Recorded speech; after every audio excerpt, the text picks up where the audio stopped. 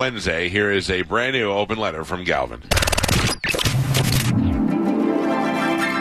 And now, an open letter from Galvin. This is an open letter to people that make comments on the internet.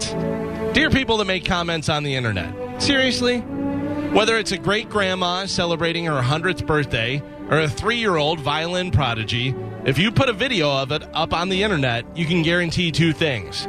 People will comment on it, and some of those comments will be the most horrific things you've ever heard.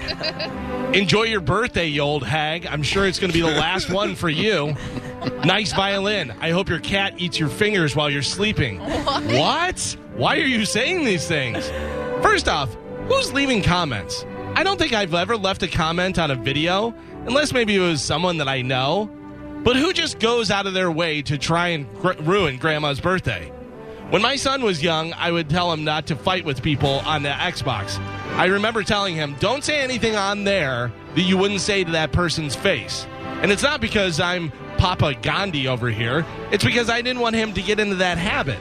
Because IRL, in real life for you layman's, when you talk crap to people, some people will punch you right in your face. And I got to be honest, I don't think enough people know that. I think from years of anonymously posting smack, people have forgotten what a good straight right can do.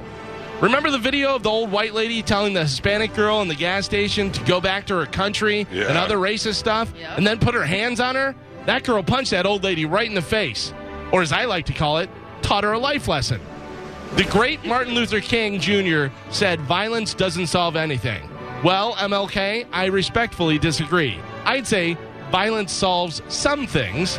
I will bet you $1 million that old lady is still racist, but now she's not an out loud racist. You know why? She doesn't want a fresh one right in the kisser. People that comment on Instagram or Twitter posts, okay. I mean, I guess that's why people post, for people to comment or sometimes do different stuff like it and everything, but I think it's kind of annoying. Like, don't try and one-up my joke.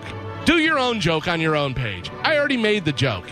Just like it or give me a crying, laughing emoji, but I don't want to hear your take on it. Stop trying to hijack my original thought. My buddy Marlon used to do that. Anytime someone would tell a funny story, Marlon would wait. He could barely wait to launch into his own story, which he clearly thought was better than yours, because he would start his story by saying, even better than that? Oh. What are you doing? Also, for the love of God, stay on topic. If I post a picture of a cute puppy, please don't post F. Biden, not my president, Trump 2024. I'm Galvin from the Mike Kelta Show, and this has been an open letter to people that make comments on the internet. Yeah.